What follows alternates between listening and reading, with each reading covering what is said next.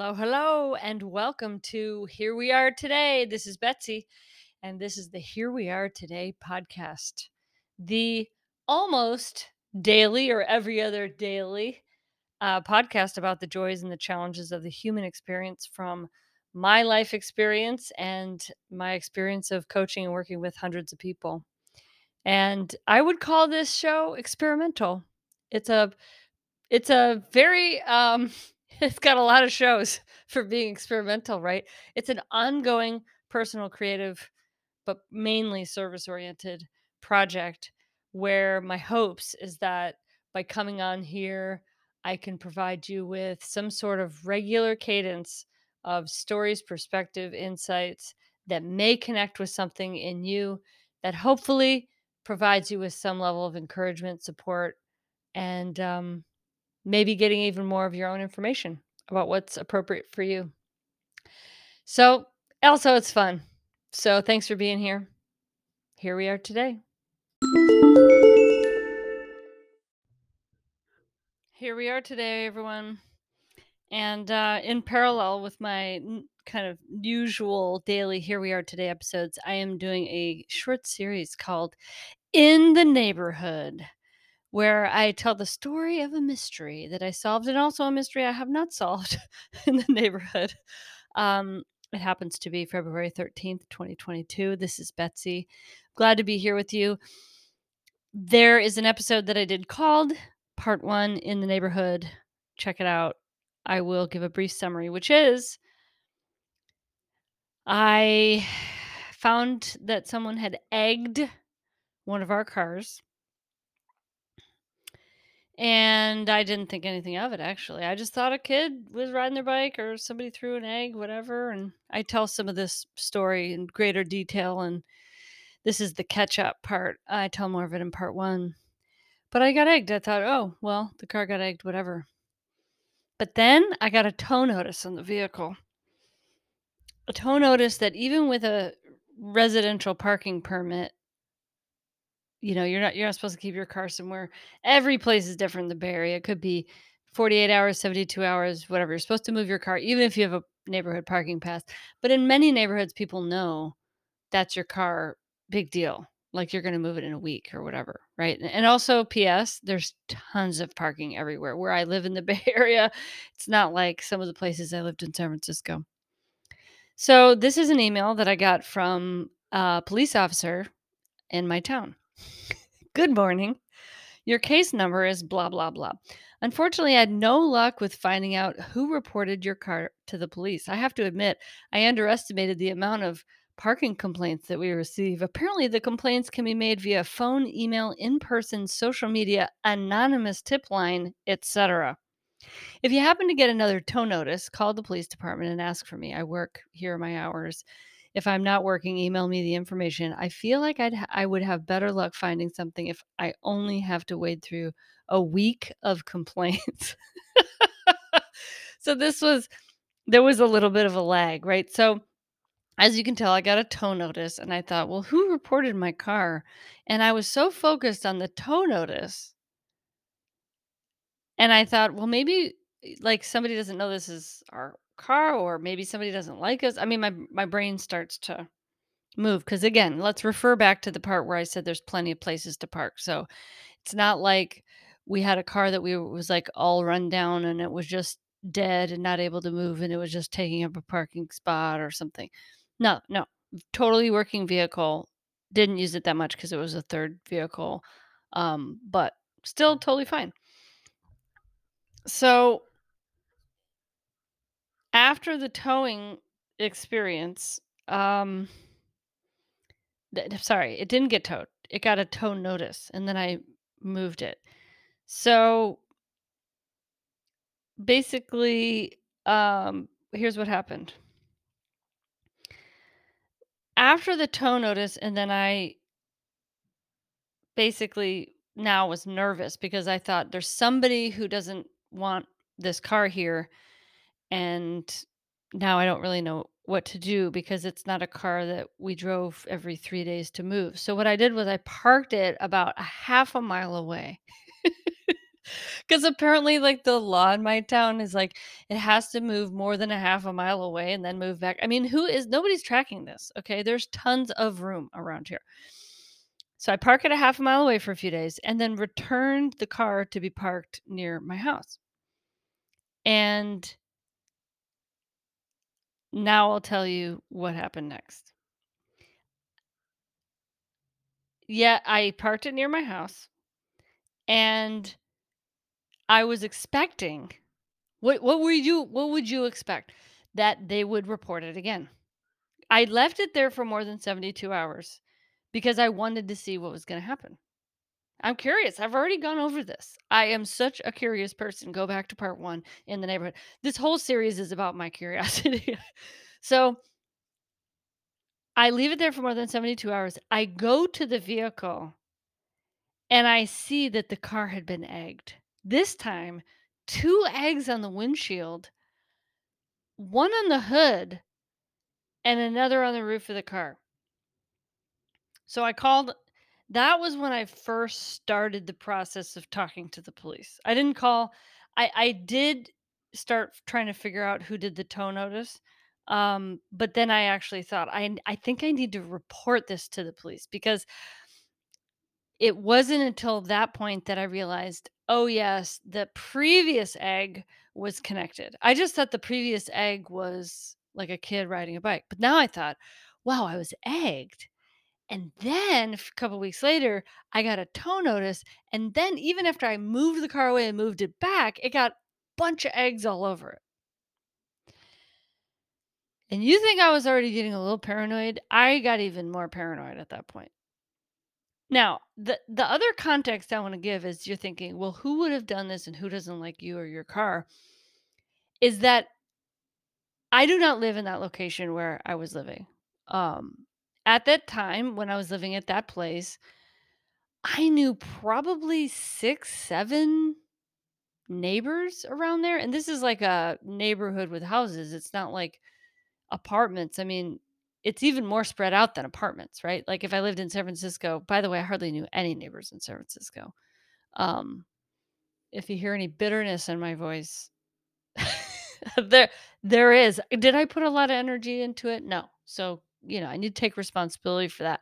I did have some neighbors, when I lived with an ex-girlfriend in San Francisco, and they had a stepladder. We had a shared area where you open the door and there's like a shared area. Our doors were kind of across from each other, but there was like this outside. Anyway, I just knocked on the door and I said, "Hi, how are you?" And blah, blah, blah. And I said, "Could I please borrow your stepladder?" Because I'm thinking either I can borrow they already have one that's right there near where I need to do something. Uh, and then I would put it right back. And I thought, well, I could buy a stepladder or I could just ask to use the one that's right there. And no, just like you were guessing from the bitterness I had about neighbors, they said, "No, you can't borrow it. You can't use it." So that was upsetting. um, but I've had so many good neighbor experiences living down the peninsula, and in the multiple places I've lived down here, I have current friends that I've continued with that were neighbors from multiple other places. So I didn't have that kind of association that I had in San Francisco of having bad experiences. I just thought, wow, I know a lot of the people around here. And not well, because I hadn't lived there that long, but I thought, who what's going on? So I reported because I wanted to lay the groundwork because I didn't know what was gonna happen next. And I thought there just needs to be some record of me reporting this. So I reported it, and then I took photos. I was documenting everything, took photos, and then I went and had the car washed and moved the car several blocks away from the house. And a few days later, I parked it back closer to my house. And I had parked it further away, and then I moved it a little bit closer the day before my wife and I were going on an international trip. So what happened was because of the issues with that vehicle, I didn't feel comfortable leaving it in the neighborhood while we were out of the country. I thought, Well, it would get towed because I wouldn't be able to see a notice or see the eggs or see whatever. So I thought, we'll drive it to the airport and park it at the airport so that while we're gone, we won't have to worry about it. Because I still was thinking, like, I need to figure this out, and I didn't want the car to be damaged. So I had parked the car back near the house. And so we returned to the car to put our bags into the car to go to the airport and discovered that the vehicle had been egged again. But this time, not only had it been egged, there was maple syrup poured all over the back window. I have photos of it. And, you know, that just turned into a whole bunch of jokes between my wife and I about, breakfast and what are we gonna find next, pancake mix. I mean, it's just so funny. I mean, it's not, but it is, right? It's like there's eggs all over the car. Now there's maple syrup all over the car. It's like, what did we do? I couldn't help but worry that, and this was kind of maybe an inevitability, i- if you know me, that I was thinking, is somebody have a problem with that we're queer? Like, is somebody sending us messages? Or is it that they don't like our car? They don't like where we're parking it. So it kind of felt like I wasn't sure, is it about us, or is it about something about the car, or somebody in the neighborhood's doing this to the car not knowing that it's related to us? But I just started thinking, I just started feeling a little bit unsafe. Like, we're getting now messages. Now nobody had done anything to our house, nobody had done anything to us. So again, I just wasn't sure, like, is it connected to us, or is it just the car? The car was in good shape. It was a Jeep Grand Cherokee. Like, what's the problem? What's the deal with parking it in the neighborhood? So it's got all this stuff all over it, breakfast stuff. And we were just like, "Oh my gosh." Not only now they're kinda like looking around the neighborhood because it was a little more than a block or a couple blocks from our house. So now whoever it is actually looking around the neighborhood for the car to come after the car, even if it's not near the house. So that's when I called, and spoke with my police officer contact and said, "Hey, this is escalating because I've already reported it. And now I'm trying to move the car in the neighborhood. And doesn't matter if it's 72 hours or not, I'm getting more eggs and maple syrup." And honestly, we did have a good laugh. We're like, what are we going to find? Bacon next time? I mean, sausage links. It's just like, what is the deal? So then what happened? So that's the third incident. And we go to the airport and we park the car, and my wife and I are just like, really, how you get to this point where you're like worried, but then you're also fascinated and curious, and you're just like, what is this? What is the deal?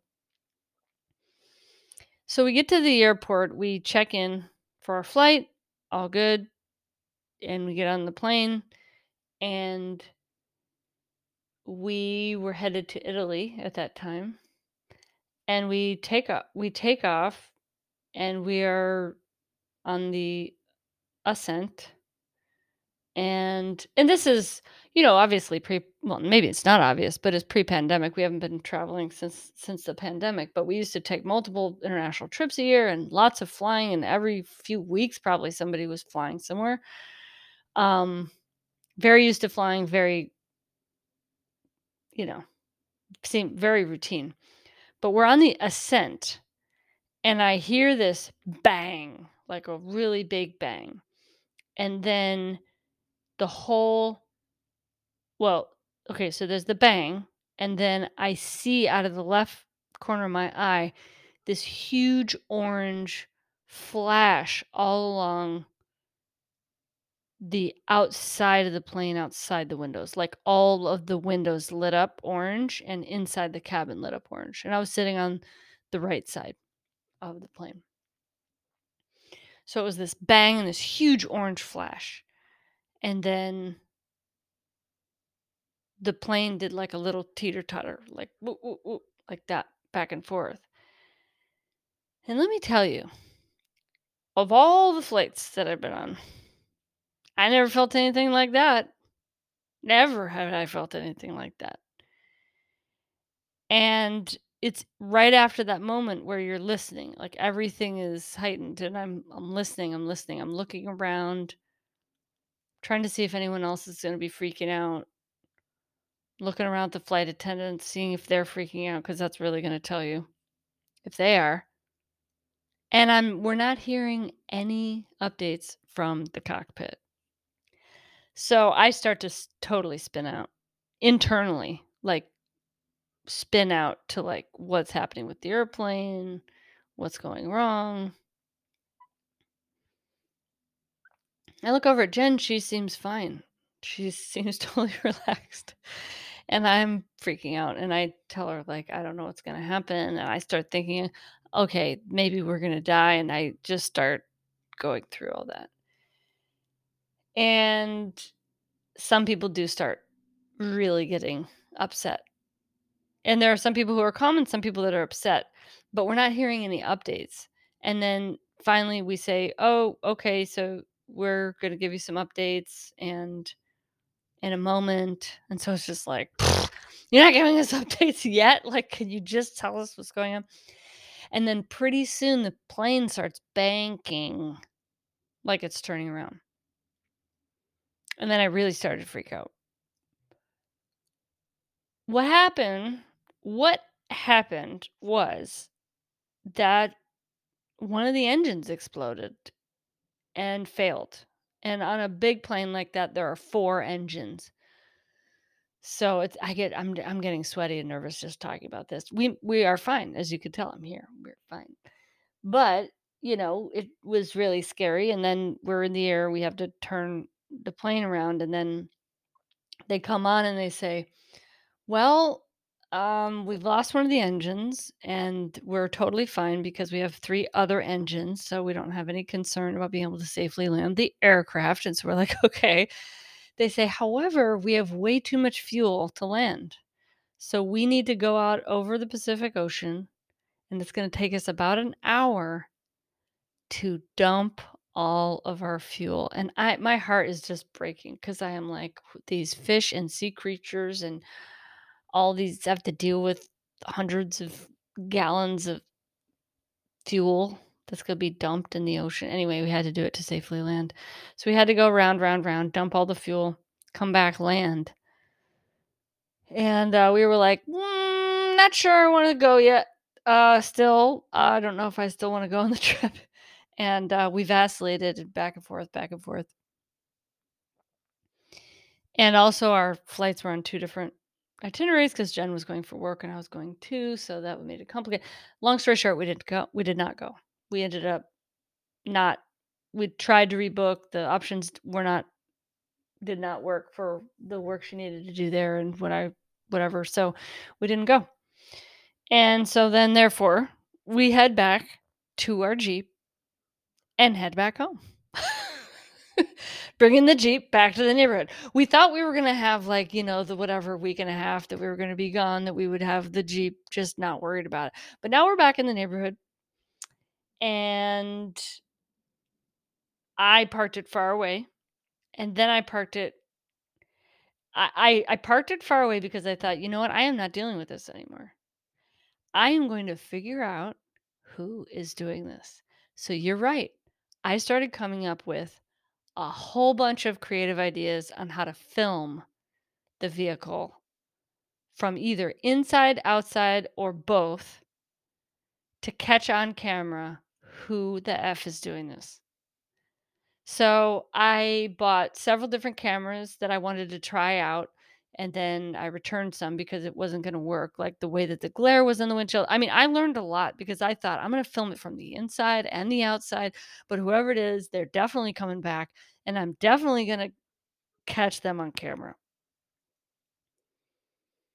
So what I did was I found a camera that I could set up on my front fence, and I set it up to where it could see between the slats of the fence. But if you were walking by, you couldn't see it because it was like black. And so it's like between the fence things and there's bushes and everything. You couldn't see. So I was so proud of myself that I set this thing up wirelessly. I got the whole thing rigged up.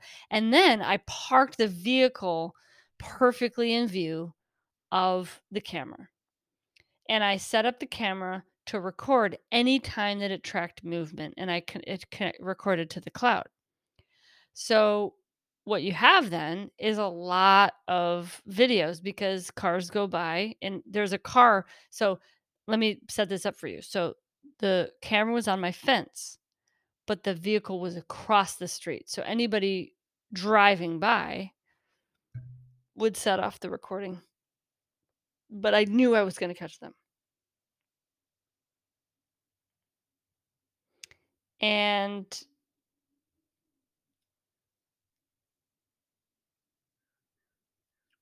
but somehow, you know what? I think I missed the order of something. Yeah. It's in the middle of the process of setting up the camera that a fourth incident happened. So I hadn't had it all set up yet. I was testing things out and doing things. And then what happened was there was a fourth incident where there was some type of sticky gooey substance all over the front of the car, side windows, windshield, roof. And yes, I did take a sample of the mystery substance. So it's like, what lab are we sending this to? And what are we doing? And I just was really getting sick of cleaning up after this. I'm sure you can imagine. So that ramped up my motivation to complete the setup of the video cameras. So, set up the video cameras, and the timeline of all of this is like pretty close together. So, we were supposed to go on the trip. We didn't go on the trip. We parked the car far away. We parked the car closer. It gets vandalized while I'm trying to set up all the cameras. And then I get it cleaned and I get the cameras set up. So this is like another week and a half. But the whole process from the first egging to this point would be probably 8 weeks. So it's like a real cat and mouse game. A real cat and mouse game. And, I'm looking around now at every neighbor with skepticism. I'm thinking, for a while I thought it's gonna be a kid. It's got to be a kid for a while. And then I thought, well, it could be an adult. I mean, there was okay, so there was this guy in the neighborhood who was a pretty close neighbor who was like one of the people in charge of a lot of the changes to the residential parking permit program and had reached out to us to, I think, talk to us about it and left some kind of, I don't know if it was like a paper in our mailbox and we didn't see it for a long time, but whatever it was, we didn't see it till way afterwards. And then I think I emailed and said, "Hey, sorry we missed this," because there was like some local uh, thing to vote on about it, and he was really big into it. And I thought, would that guy be this mad about this vehicle? He's so into parking. So like for a while, I'm like, that's who it is. And then I saw a neighbor who I had not met before and was outside their house going through their mail. And I thought, I'm gonna go see if it's them. So I go, I say to myself, I'm gonna smoke this out. I'm gonna go talk to them and strike up a conversation and I'm gonna see if I get a weird vibe from them. See if they don't like me or if they're being cagey at all. So now I'm a real investigator. So I go over. And I'm also okay, my other thought process is I can't tell much people about what's happening. I need to be careful about who I tell because then I might not catch them. So, it's a fine line to walk. So, I go over and I start talking to this neighbor who is delightful, by the way, and we have a great conversation I'm not getting any weird vibes at all. Just friendly, open conversation. We end up sitting on the stoop actually, and she tells me she's just returned from a trip, and then she has this food that the other neighbor made for her, and starts offering to share it with me. So here we are sitting, and she's having her meal, and she's offering me another fork, and we're eating out of the same container.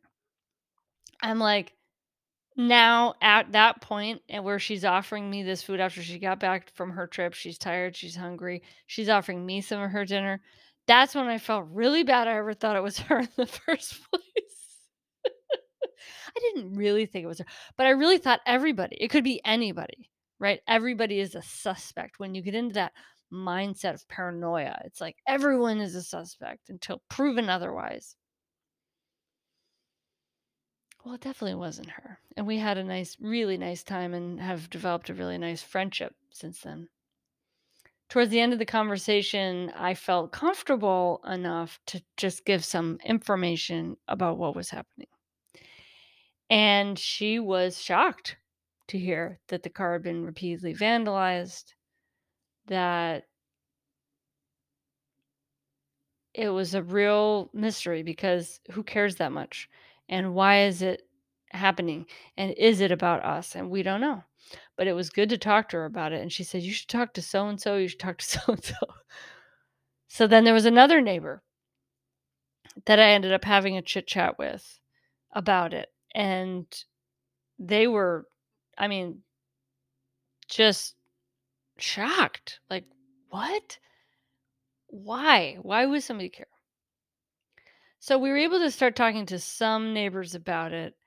And I did think that if I talked to some neighbors about it, then those neighbors might talk to other neighbors, and that person who's doing it might find out and stop, which is fine, right? I mean, yes, we all want to be right. We all want to catch the person and be like, you did this, you did a bad thing, or whatever. There's a part of us that has that sense of wanting to hold accountability and justice.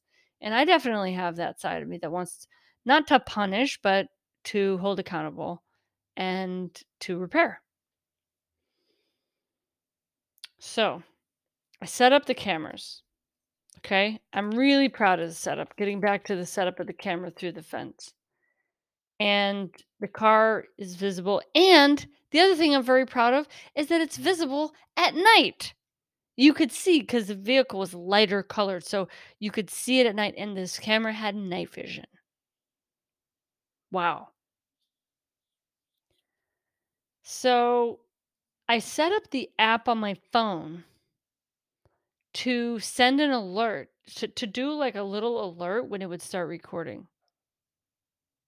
Now, keep in mind, it's when any car goes by, but I was going out to dinner with my wife. We were going to get pho, and I think it was a Sunday night.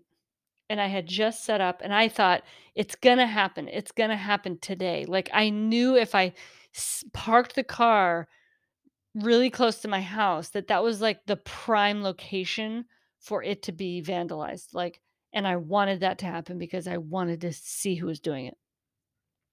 So by that Saturday, I had it all set up and Sunday morning, and then so Sunday evening. And I thought it's probably going to happen after dark.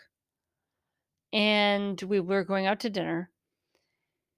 And it was a time of year that it was getting a little darker earlier. And we're sitting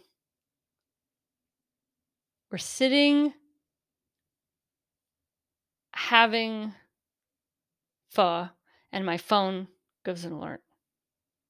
And I think, could this be it? I had never gotten an alert and looked at it in the moment. It was the first time it was giving me this alert.